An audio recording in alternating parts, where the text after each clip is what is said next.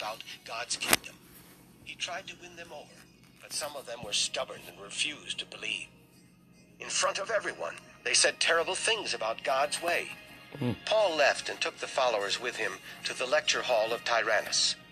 He spoke there every day for 2 years until every Jew and Gentile in Asia had heard the Lord's message. God gave Paul the power to work great miracles.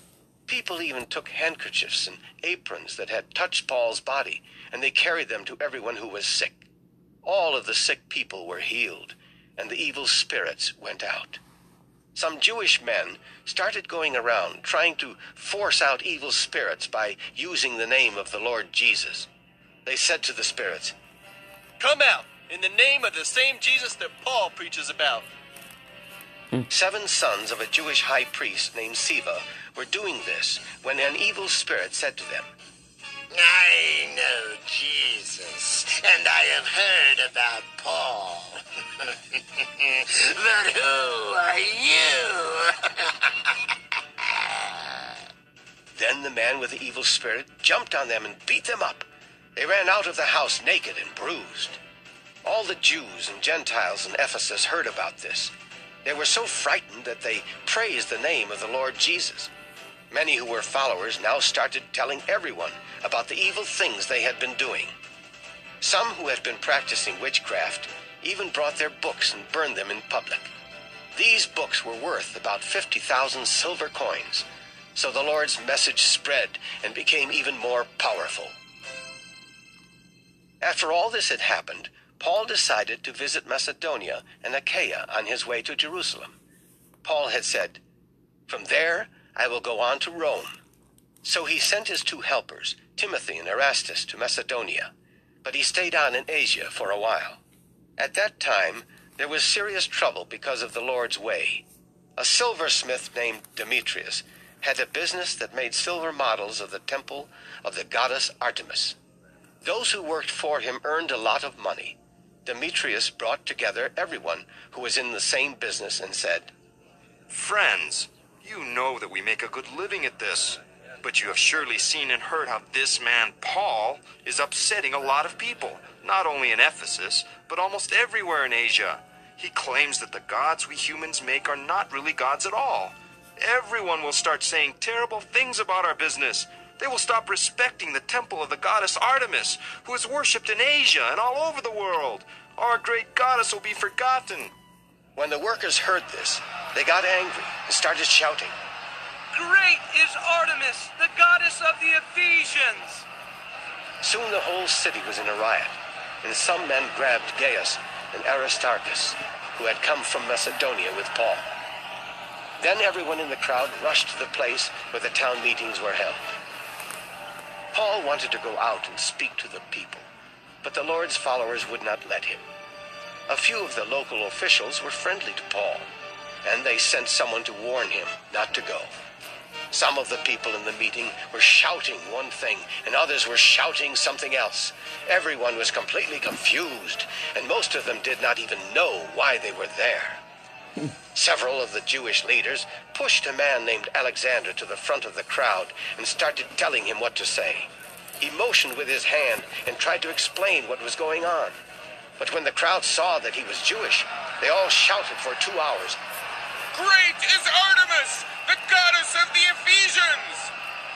Finally, the town official made the crowd be quiet. Then he said, "People of Ephesus, who in the world does not know that our city is the center for worshiping the great goddess Artemis? Who does not know that her image, which fell from heaven, is right here? No one can deny this, and so you should calm down and not do anything foolish. You have brought men in here who have not robbed temples or spoken against our goddess. If Demetrius and his workers have a case against these men, we have courts and judges. Let them take their complaints there. But if you want to do more than that, the matter will have to be brought before the city council. We could easily be accused of starting a riot today. There is no excuse for it. We cannot even give a reason for this uproar." After saying this, he told the people to leave. Acts 20. When the riot was over, Paul sent for the followers and encouraged them. He then told them goodbye and left for Macedonia. As he traveled from place to place, he encouraged the followers with many messages. Finally, he went to Greece and stayed there for 3 months. Paul was about to sail to Syria, but some of the Jewish leaders plotted against him, so he decided to return by way of Macedonia. With him were Sopater, son of Pyrrhus, from Berea, and Aristarchus, and Secundus, from Thessalonica. Gaius from Derbe was also with him, and so were Timothy and the 2 Asians, Tychicus and Trophimus. They went on ahead to Troas and waited for us there. After the feast of thin bread, we sailed from Philippi. 5 days later, we met them in Troas and stayed there for a week. On the first day of the week, we met to worship and to break bread together. Paul spoke to the people until midnight because he was leaving the next morning. In the upstairs room where we were meeting, there were a lot of lamps. A young man by the name of Eutychus was sitting on a windowsill. While Paul was speaking, the young man got very sleepy.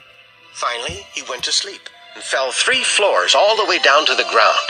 When they picked him up, he was dead. Paul went down and bent over Eutychus.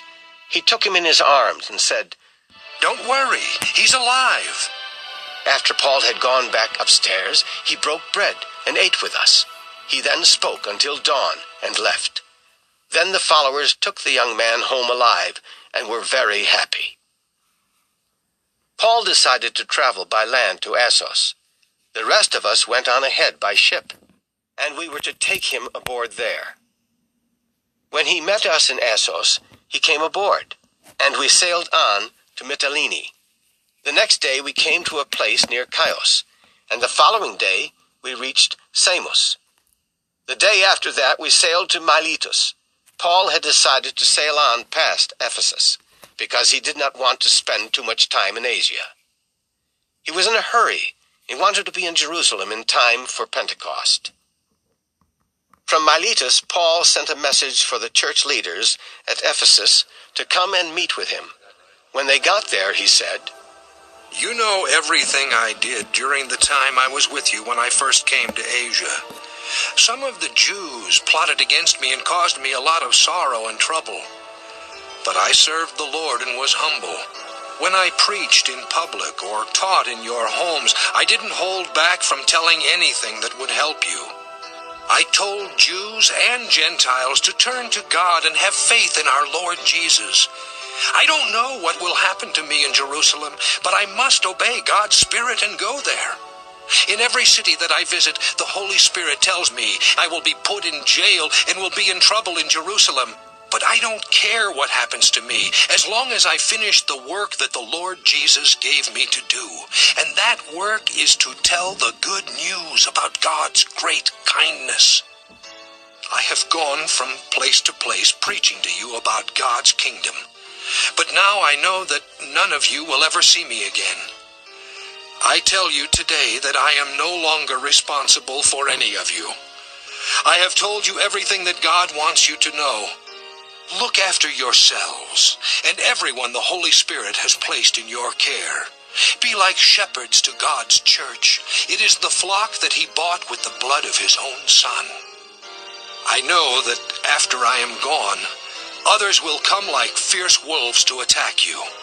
Some of your own people will tell lies to win over the Lord's followers. Be on your guard. Remember how day and night for 3 years I kept warning you with tears in my eyes. I now place you in God's care. Remember the message about his great kindness. This message can help you and give you what belongs to you as God's people. I have never wanted anyone's money or clothes. You know how I have worked with my own hands to make a living for myself and my friends. By everything I did, I showed how you should work to help everyone who is weak. Remember that our Lord Jesus said, "More blessings come from giving than from receiving."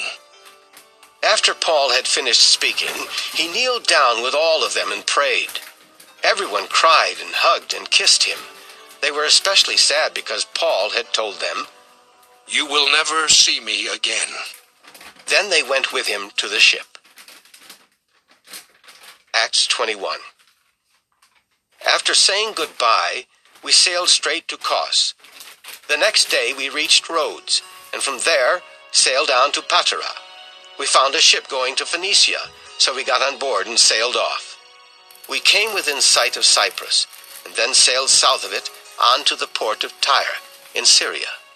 The ship was going to unload its cargo there. We looked up the Lord's followers and stayed with them for a week. The Holy Spirit had told them to warn Paul not to go on to Jerusalem. But when the week was over, we started on our way again. All the men, together with their wives and children, walked with us from the town to the seashore. We kneeled on the beach and prayed. Then, after saying goodbye to each other, we got into the ship, and they went back home. We sailed from Tyre to Ptolemais, where we greeted the followers and stayed with them for a day. The next day we went to Caesarea and stayed with Philip the preacher. He was one of the 7 men who helped the apostles, and he had 4 unmarried daughters who prophesied. We had been in Caesarea for several days when the prophet Agabus came to us from Judea. He took Paul's belt, and with it he tied up his own hands and feet. Then he told us, "The Holy Spirit says that some of the Jewish leaders in Jerusalem will tie up the man who owns this belt. They will also hand him over to the Gentiles." After Agabus said this, we and the followers living there begged Paul not to go to Jerusalem. But Paul answered, "Why are you crying and breaking my heart? I am not only willing to be put in jail for the Lord Jesus, I am even willing to die for him in Jerusalem." Since we could not get Paul to change his mind, we gave up and said, "Lord, please make us willing to do what you want." Then we got ready to go to Jerusalem. Some of the followers from Caesarea went with us and took us to stay in the home of Nason. He was from Cyprus and had been a follower from the beginning. When we arrived in Jerusalem, the Lord's followers gladly welcomed us. Paul went with us to see James the next day, and all the church leaders were present. Paul greeted them and told how God had used him to help the Gentiles. Everyone who heard this praised God and said to Paul, "My friend, you can see how many tens of thousands of the Jewish people have become followers, and all of them are eager to obey the law of Moses. But they have been told that you are teaching those who live among the Gentiles to disobey this law. They claim that you are telling them not to circumcise their sons or to follow Jewish customs. What should we do now that our people have heard that you are here? Please do what we ask, because 4 of our men have made special promises to God. Join with them and prepare yourself for the ceremony that goes with the promises. Pay the cost for their heads to be shaved. Then everyone will learn that the reports about you are not true. They will know that you do obey the law of Moses. Some while ago, we told the Gentile followers what we think they should do. We instructed them not to eat anything offered to idols. They were told not to eat any meat with blood still in it, or the meat of an animal that has been strangled. They were also told not to commit any terrible sexual sins. The next day, Paul took the 4 men with him and got himself ready at the same time they did. Then he went into the temple and told when the final ceremony would take place and when an offering would be made for each of them. When the period of 7 days for the ceremony was almost over, some of the Jewish people from Asia saw Paul in the temple. They got a large crowd together and started attacking him. They were shouting, "Friends, help us! This man goes around everywhere saying bad things about our nation, about the law of Moses, and about this temple. He has even brought shame to this holy temple by bringing in Gentiles." Some of them thought that Paul had brought Trophimus from Ephesus into the temple, because they had seen them together in the city. The whole city was in an uproar, and the people turned into a mob. They grabbed Paul and dragged him out of the temple. Then suddenly the doors were shut. The people were about to kill Paul when the Roman army commander heard that all Jerusalem was starting to riot. So he quickly took some soldiers and officers and ran to where the crowd had gathered. As soon as the mob saw the commander and soldiers, they stopped beating Paul. The army commander went over and arrested him and had him bound with 2 chains. Then he tried to find out who Paul was and what he had done. Part of the crowd shouted one thing, and part of them shouted something else. But they were making so much noise that the commander could not find out a thing. Then he ordered Paul to be taken into the fortress. As they reached the steps, the crowd became so wild that the soldiers had to lift Paul up and carry him. The crowd followed and kept shouting, Kill him! Kill him! When Paul was about to be taken into the fortress, he asked the commander, Can I say something to you? How do you know Greek? The commander asked. Aren't you that Egyptian who started a riot not long ago and led 4,000 terrorists into the desert? No, Paul replied. I am a Jew from Tarsus, an important city in Cilicia. Please, let me speak to the crowd. The commander told him he could speak, so Paul stood on the steps and motioned to the people. When they were quiet, he spoke to them in Aramaic. Acts 22. My friends and leaders of our nation, listen as I explain what happened. When the crowd heard Paul speak to them in Aramaic, they became even quieter. Then Paul said, I am a Jew, born and raised in the city of Tarsus in Cilicia. I was a student of Gamaliel and was taught to follow every single law of our ancestors. In fact, I was just as eager to obey God as any of you are today. I made trouble for everyone who followed the Lord's way, and I even had some of them killed. I had others arrested and put in jail. I didn't care if they were men or women. The high priest and all the council members can tell you that this is true. They even gave me letters to the Jewish leaders in Damascus so that I could arrest people there and bring them to Jerusalem to be punished. One day about noon, I was getting close to Damascus when a bright light from heaven suddenly flashed around. I fell to the ground and heard a voice asking me, Saul, Saul, why are you so cruel to me? Who are you? I answered. The Lord replied, I am Jesus from Nazareth. I am the one you are so cruel to. The men who were traveling with me saw the light but did not hear the voice. I asked, Lord, what do you want me to do? Then he told me, get up and go to Damascus. When you get there, you will be told what to do. The light had been so bright that I couldn't see, and the other men had to lead me by the hand to Damascus. In that city there was a man named Ananias who faithfully obeyed the law of Moses and was well liked by all the Jewish people living there. He came to me and said, Saul, my friend, you can now see again. At once I could see.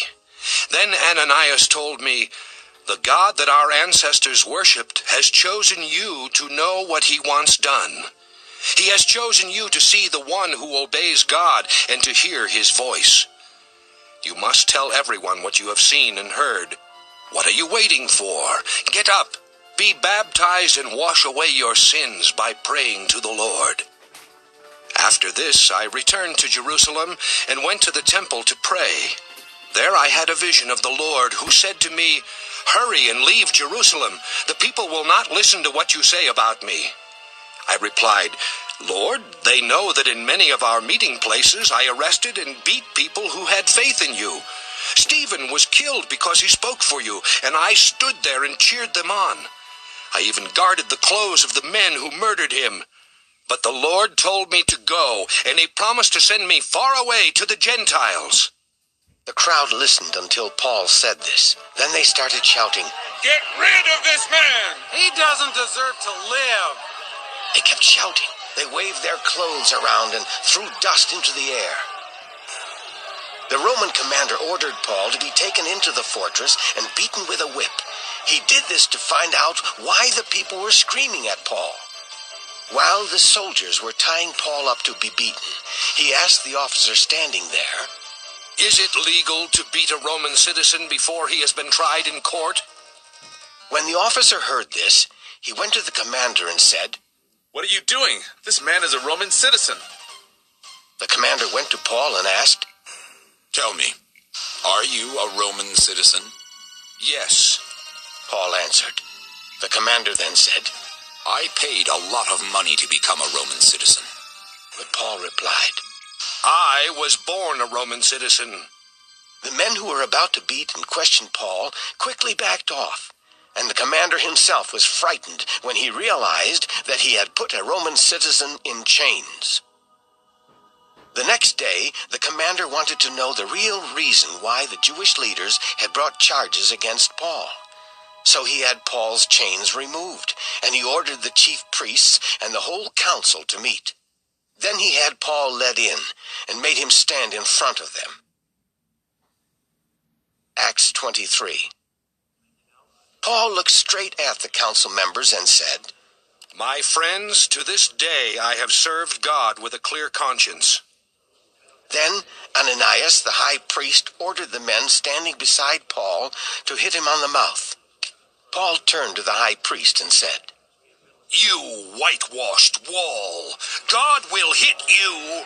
You sit there to judge me by the law of Moses, but at the same time you order men to break the law by hitting me. The men standing beside Paul asked, Don't you know you're insulting God's high priest?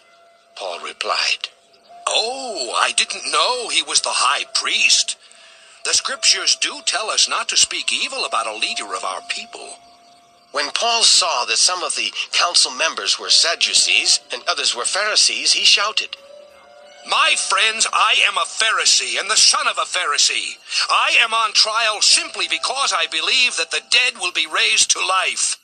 As soon as Paul said this, the Pharisees and the Sadducees got into a big argument, and the council members started taking sides. The Sadducees do not believe in angels or spirits, or that the dead will rise to life. But the Pharisees believe in all of these, and so there was a lot of shouting. Some of the teachers of the law of Moses were Pharisees. Finally, they became angry and said, We don't find anything wrong with this man. Maybe a spirit or an angel really did speak to him. The argument became fierce, and the commander was afraid that Paul would be pulled apart. So he ordered the soldiers to go in and rescue Paul. Then they took him back into the fortress. That night, the Lord stood beside Paul and said, Don't worry. Just as you have told others about me in Jerusalem, you must also tell about me in Rome. The next morning, more than 40 Jewish men got together and vowed that they would not eat or drink anything until they had killed Paul. Then some of them went to the chief priests and the nation's leaders and said, We have promised God that we would not eat a thing until we have killed Paul. You and everyone in the council must go to the commander and pretend that you want to find out more about the charges against Paul. Ask for him to be brought before your court. Meanwhile, we will be waiting to kill him before he gets there.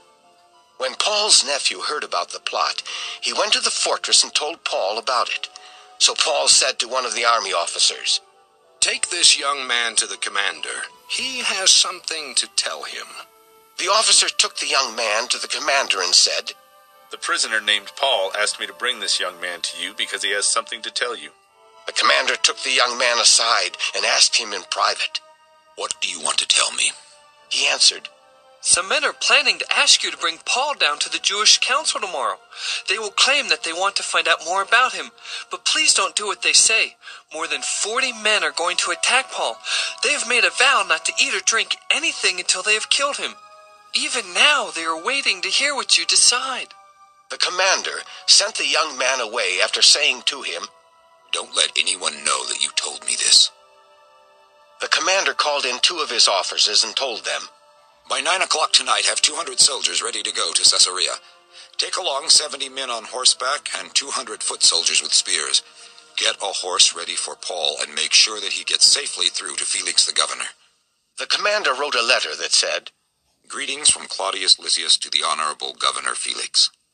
Some Jews grabbed this man and were about to kill him. But when I found out that he was a Roman citizen, I took some soldiers and rescued him. I wanted to find out what they had against him, so I brought him before their council and learned that the charges concern only their Jewish laws. This man is not guilty of anything for which he should die or even be put in jail. As soon as I learned that there was a plot against him, I sent him to you and told their leaders to bring charges against him in your court. The soldiers obeyed the commander's orders, and that same night they took Paul to the city of Antipatris. The next day, the foot soldiers returned to the fortress and let the soldiers on horseback take him the rest of the way. When they came to Caesarea, they gave the letter to the governor and handed Paul over to him. The governor read the letter. Then he asked Paul and found out that he was from Cilicia. The governor said, I will listen to your case as soon as the people come to bring their charges against you. After saying this, he gave orders for Paul to be kept as a prisoner in Herod's palace. Acts 24. 5 days later, Ananias the high priest, together with the Jewish leaders and a lawyer named Tertullus, went to the governor to present their case against Paul. So Paul was called in, and Tertullus stated the case against him. Honorable Felix, you have brought our people a long period of peace, and because of your concern, our nation is much better off. All of us are always grateful for what you have done. I don't want to bother you, but please be patient with us and listen to me for just a few minutes. This man has been found to be a real pest and troublemaker for Jews all over the world. He is also a leader of a group called Nazarenes. When he tried to disgrace the temple, we arrested him. If you question him, you will find out for yourself that all our charges are true. The Jewish crowd spoke up and agreed with what Tertullus had said. The governor motioned for Paul to speak, and he began. I know that you have judged the people of our nation for many years, and I am glad to defend myself in your court. It was no more than 12 days ago that I went to worship in Jerusalem. You can find this out easily enough. Never once did the Jews find me arguing with anyone in the temple. I didn't cause trouble in the Jewish meeting places or in the city itself. There is no way that they can prove these charges that they are now bringing against me. I admit that the Jewish leaders think that the Lord's way, which I follow, is based on wrong beliefs. But I still worship the same God that my ancestors worshipped. And I believe everything written in the law of Moses and in the prophets. I am just as sure as these people are that God will raise from death everyone who is good or evil. And because I am sure, I try my best to have a clear conscience in whatever I do for God or for people. After being away for several years, I returned here to bring gifts for the poor people of my nation and to offer sacrifices. This is what I was doing when I was found going through a ceremony in the temple. I was not with a crowd, and there was no uproar. Some Jews from Asia were there at that time, and if they have anything to say against me, they should be here now. Or ask the ones who are here. They can tell you that they didn't find me guilty of anything when I was tried by their own counsel. The only charge they can bring against me is what I shouted out in court when I said, I am on trial today because I believe that the dead will be raised to life.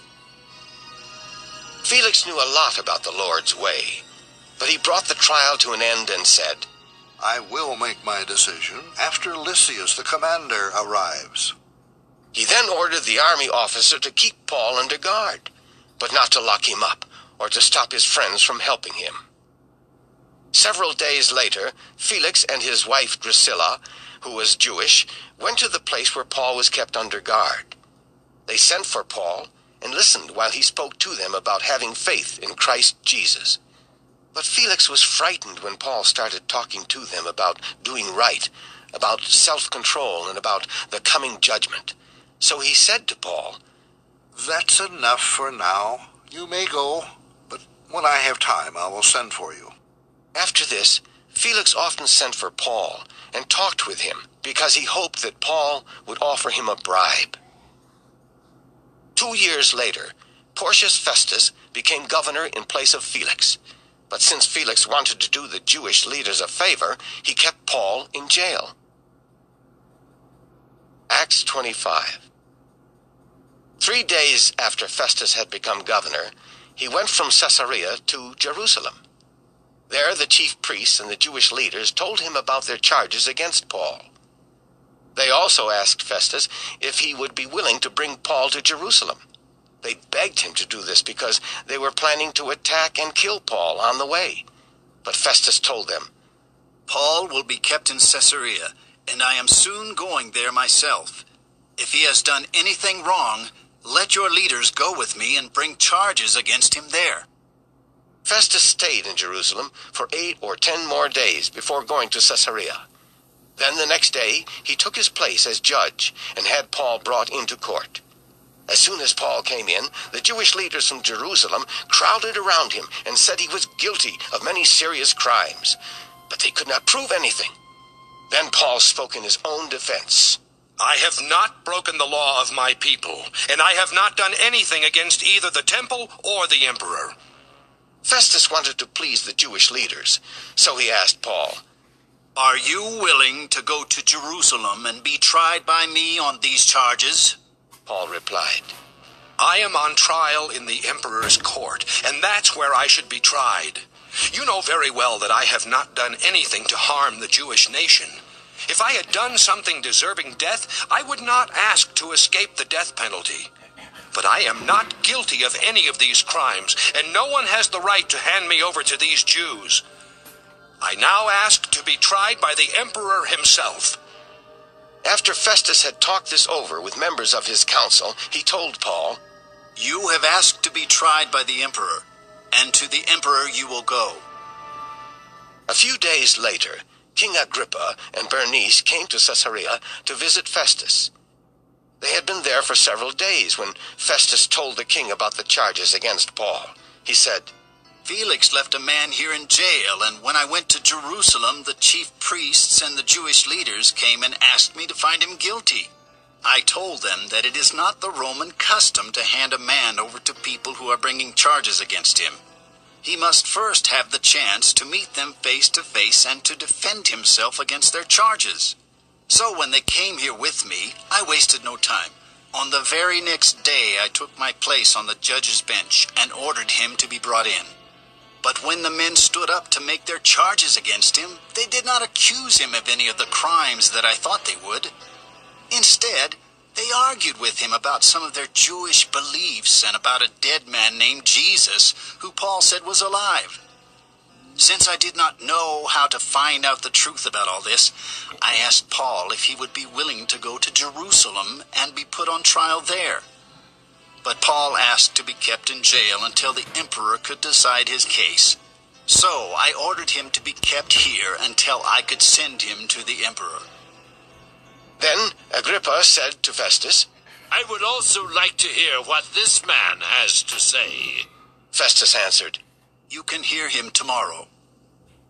The next day, Agrippa and Bernice made a big show as they came into the meeting room. High-ranking army officers and leading citizens of the town were also there. Festus then ordered Paul to be brought in and said, King Agrippa and other guests, look at this man. Every Jew from Jerusalem and Caesarea has come to me, demanding for him to be put to death. I have not found him guilty of any crime deserving death. But because he has asked to be judged by the emperor, I have decided to send him to Rome. I have to write some facts about this man to the emperor. So I have brought him before all of you, but especially before you, King Agrippa. After we have talked about his case, I will then have something to write. It makes no sense to send a prisoner to the emperor without stating the charges against him. Acts 26. Agrippa told Paul, You may now speak for yourself. Paul stretched out his hand and said, King Agrippa, I am glad for this chance to defend myself before you today on all these charges that my own people have brought against me. You know a lot about our Jewish customs and the beliefs that divide us, so I ask you to listen patiently to me. All the Jews have known me since I was a child. They know what kind of life I have lived in my own country and in Jerusalem. If they were willing, they could tell you that I was a Pharisee, a member of a group that is more strict than any other. Now I am on trial because I believe the promise that God made to our people long ago. Day and night our 12 tribes have earnestly served God, waiting for his promised blessings.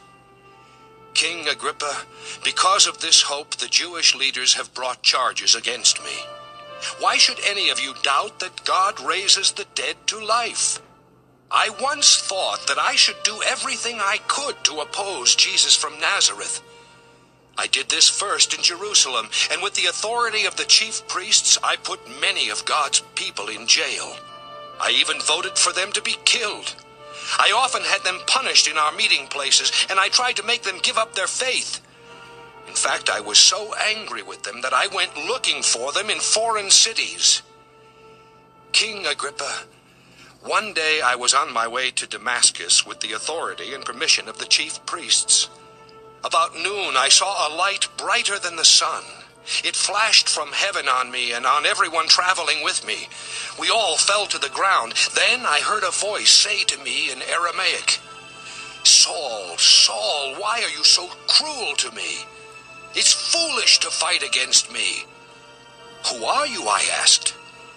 Then the Lord answered, "I am Jesus. I am the one you are so cruel to. Now stand up. I have appeared to you because I have chosen you to be my servant. You are to tell others what you have learned about me and what I will show you later." The Lord also said, "I will protect you from the Jews and from the Gentiles that I am sending you to. I want you to open their eyes so that they will turn from darkness to light and from the power of Satan to God. Then their sins will be forgiven, and by faith in me they will become part of God's holy people." King Agrippa, I obeyed this vision from heaven. First I preached to the people in Damascus, and then I went to Jerusalem and all over Judea. Finally, I went to the Gentiles and said, "Stop sinning and turn to God. Then prove what you have done by the way you live." That is why the Jews grabbed me in the temple and tried to kill me. But all this time God has helped me, and I have preached both to the rich and to the poor. I have told them only what the prophets and Moses said would happen. I told them how the Messiah would suffer and be the first to be raised from death, so that he could bring light to his own people and to the Gentiles. Before Paul finished defending himself, Festus shouted, "Paul, you're crazy. Too much learning has driven you out of your mind." But Paul replied, "Honorable Festus, I am not crazy. What I am saying is true, and it makes sense. None of these things happened off in a corner somewhere. I am sure that King Agrippa knows what I am talking about. That's why I can speak so plainly to him." Then Paul said to Agrippa, "Do you believe what the prophets said? I know you do." Agrippa asked Paul, "In such a short time, do you think you can talk me into being a Christian?" Paul answered, "Whether it takes a short time or a long time, I wish you and everyone else who hears me today would become just like me. Except, of course, for these chains." Then King Agrippa, Governor Festus, Bernice, and everyone who was with them got up. But before they left, they said, "This man is not guilty of anything. He doesn't deserve to die or to be put in jail." Agrippa told Festus, "Paul could have been set free if he had not asked to be tried by the Roman emperor." Acts 27. When it was time for us to sail to Rome, Captain Julius from the emperor's special troops was put in charge of Paul and the other prisoners. We went aboard a ship from Adramyttium that was about to sail to some ports along the coast of Asia. Aristarchus from Thessalonica in Macedonia sailed on the ship with us. The next day we came to shore at Sidon. Captain Julius was very kind to Paul. He even let him visit his friends, so they could give him whatever he needed. When we left Sidon, the winds were blowing against us, and we sailed close to the island of Cyprus to be safe from the wind. Then we sailed south of Cilicia and Pamphylia until we came to the port of Myra in Lycia. There the army captain found a ship from Alexandria that was going to Italy, so he ordered us to board that ship. We sailed along slowly for several days and had a hard time reaching Cnidus. The wind would not let us go any farther in that direction. So we sailed past Cape Salmone, where the island of Crete would protect us from the wind. We went slowly along the coast and finally reached a place called Fair Havens, not far from the town of Lycia. By now we had already lost a lot of time, and sailing was no longer safe. In fact, even the Day of Atonement was past. Then Paul spoke to the crew of the ship. Men, listen to me. If we sail now, our ship and its cargo will be badly damaged, and many lives will be lost. But Julius listened to the captain of the ship and its owner, rather than to Paul. The harbor at Fair Havens was not a good place to spend the winter. Because of this, almost everyone agreed that we should at least try to sail along the coast of Crete as far as Phoenix. It had a harbor that opened toward the southwest and northwest, and we could spend the winter there. When a gentle wind from the south started blowing, the men thought it was a good time to do what they had planned. So they pulled up the anchor, and we sailed along the coast of Crete.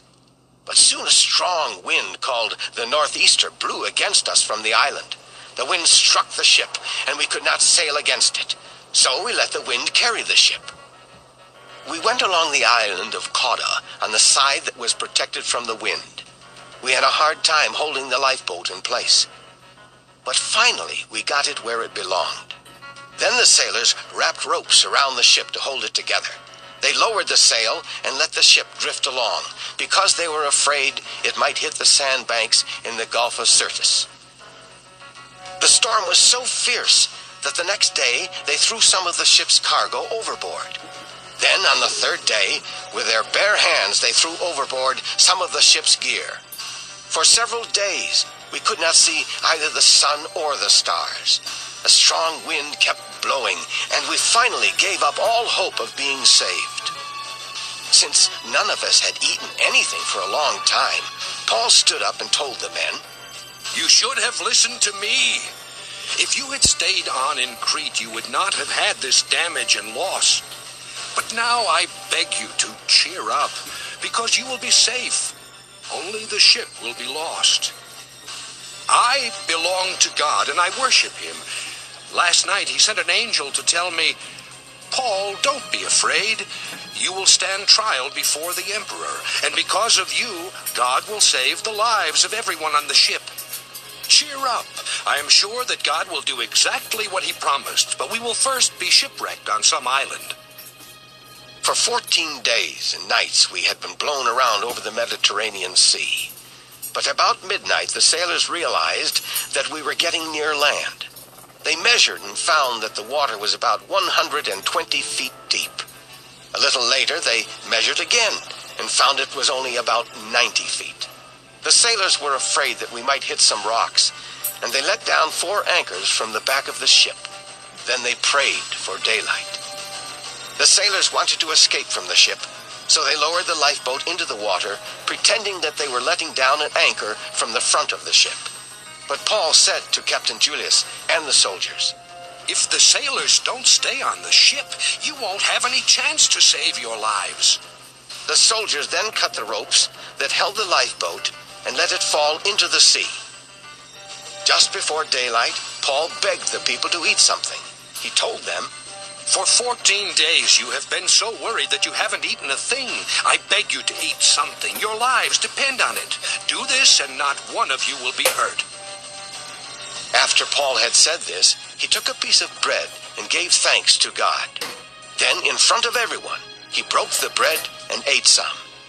They all felt encouraged, and each of them ate something. There were 276 people on the ship, and after everyone had eaten, they threw the cargo of wheat into the sea to make the ship lighter. Morning came, and the ship's crew saw a coast that they did not recognize. But they did see a cove with a beach, so they decided to try to run the ship aground on the beach. They cut the anchors loose and let them sink into the sea. At the same time, they untied the ropes that were holding the rudders. Next, they raised the sail at the front of the ship and let the wind carry the ship toward the beach. But it ran aground on a sandbank. The front of the ship stuck firmly in the sand, and the rear was being smashed by the force of the waves. The soldiers decided to kill the prisoners to keep them from swimming away and escaping. But Captain Julius wanted to save Paul's life, and he did not let the soldiers do what they had planned. Instead, he ordered everyone who could swim to dive into the water and head for shore. Then he told the others to hold on to planks of wood or parts of the ship. At last, everyone safely reached shore. Acts 28. When we came ashore, we learned that the island was called Malta.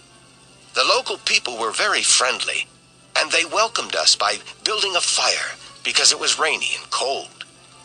After Paul had gathered some wood and had put it on the fire, the heat caused a snake to crawl out, and it bit him on the hand. When the local people saw the snake hanging from Paul's hand, they said to each other, "This man must be a murderer. He didn't drown in the sea, but the goddess of justice will kill him anyway." Paul shook the snake off into the fire and was not harmed. The people kept thinking that Paul would either swell up or suddenly drop dead. They watched him for a long time, and when nothing happened to him, they changed their minds and said, "This man is a god." The governor of the island was named Publius, and he owned some of the land around there. Publius was very friendly and welcomed us into his home for 3 days. His father was in bed, sick with fever and stomach trouble, and Paul went to visit him. Paul healed the man by praying and placing his hands on him. After this happened, everyone on the island brought their sick people to Paul, and they were all healed. The people were very respectful to us, and when we sailed, they gave us everything we needed. 3 months later, we sailed in a ship that had been docked at Malta for the winter. The ship was from Alexandria in Egypt and was known as the Twin Gods. We arrived in Syracuse and stayed for 3 days. From there, we sailed to Rhegium. The next day, a south wind began to blow, and 2 days later, we arrived in Puteoli. There we found some of the Lord's followers, who begged us to stay with them.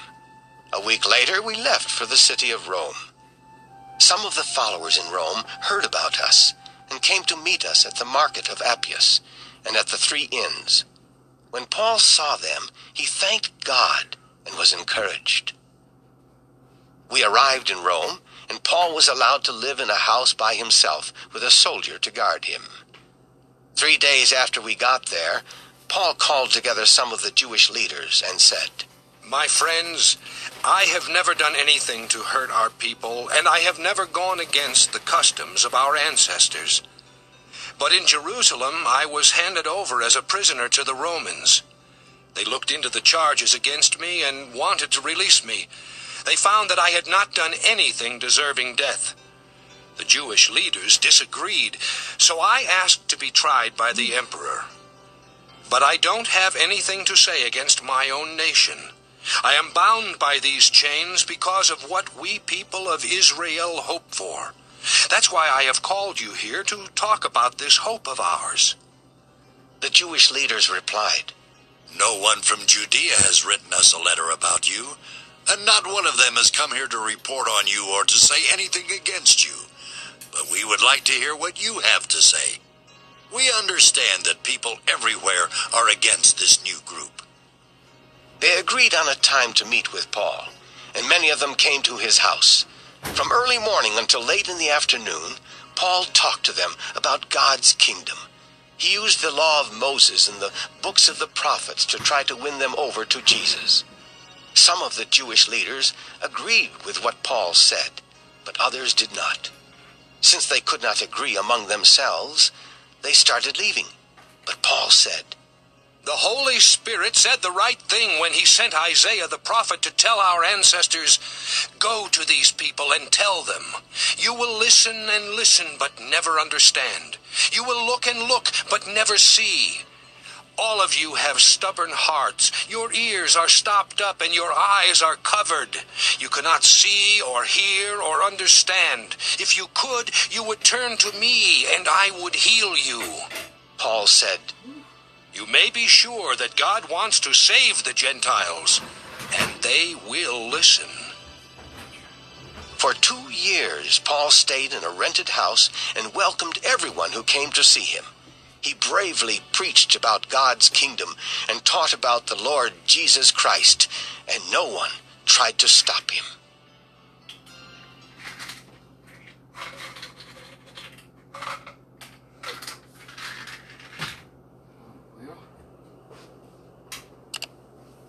We were listening to the book of the Acts, the Bible book of Acts. It started around chapter 19